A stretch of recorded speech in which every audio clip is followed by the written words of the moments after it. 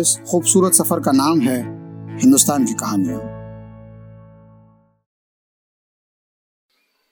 बाग में किस्म किस्म के फूल खिलते हैं और सभी की अपनी अपनी सुगंध है, मगर जो बात अशाद और माटी के मिलन से निकली खुशबू में है वो किसी और में नहीं।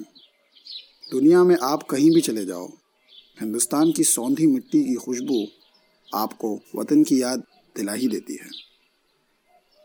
ये कहानी है सांची बुद्धि राजा की, जो पोलैंड में इंग्लिश और डांस सिखाती है, मगर मीलों दूर रहने के बाद भी अपने दिल में वतन की खुशबू को गीली मिट्टी के इत्र की तरह संजोए रखती है। कैसे?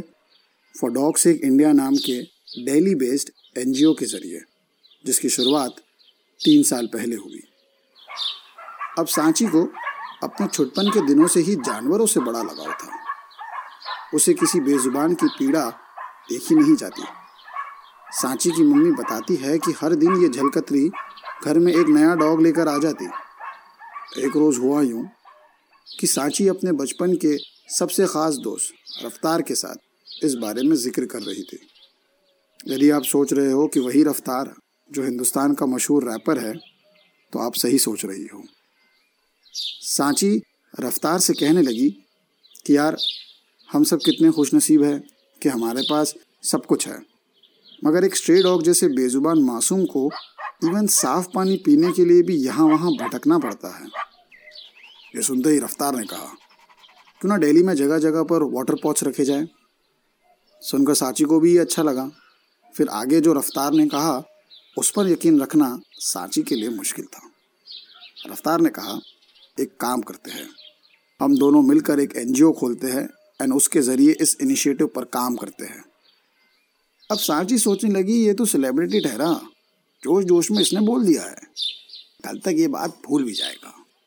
मगर कुछ दिनों बाद रफ्तार का कॉल आया और उसने कहा, ओए सांची, मैंने सारा पेपर वर्क कर दिया है, बस तू आकर साइन कर ले so that we can get started with our NGO।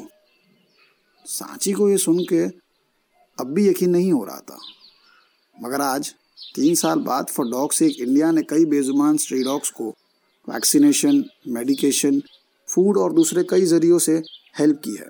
जब फॉर डॉग्स सेक इंडिया की 2nd एनिवर्सरी का सेलिब्रेशन था, तब एक महिला ने आकर सांची से कहा, मैम, आप बहुत अच्छा काम कर रहे हो और आपके इस इनिशिएटिव से इंस्पायर होकर मैं भी स्ट्रे डॉग्स की मदद करती हूँ। एवरी मंथ अपनी सैलरी का एक अमाउंट निकाल कर स्ट्रे डॉग्स को फीड करने के लिए रखती हूँ। ये सुनकर सांची की खुशी का ठिकाना ही नहीं रहा। उसने ये कभी नहीं सोचा था कि उसकी एक सच्ची, अच्छी और नेक आदत लोगों को इंस्पायर कर सकती है और दुनिया को बेहतर बना सकती है। मैं सिर्फ इतना कहना चाहूंगी कि please be kind to animals. जितनी उन्हें हमारी जरूरत है, उससे कहीं ज्यादा हमें उनकी जरूरत है इस धरती को वैसा रखने के लिए जैसा इसे होना चाहिए।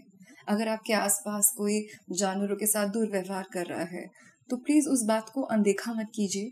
वीडियो रिकॉर्ड कीजिए, आसपास देखिए लोकेशन क्या है, लैंडमार्क क्या है, और उसे अपने पास वाले पुलिस स्टेशन जाके उसे रजिस्टर कीजिए as an FIR, because cruelty towards animals is a punishable offence.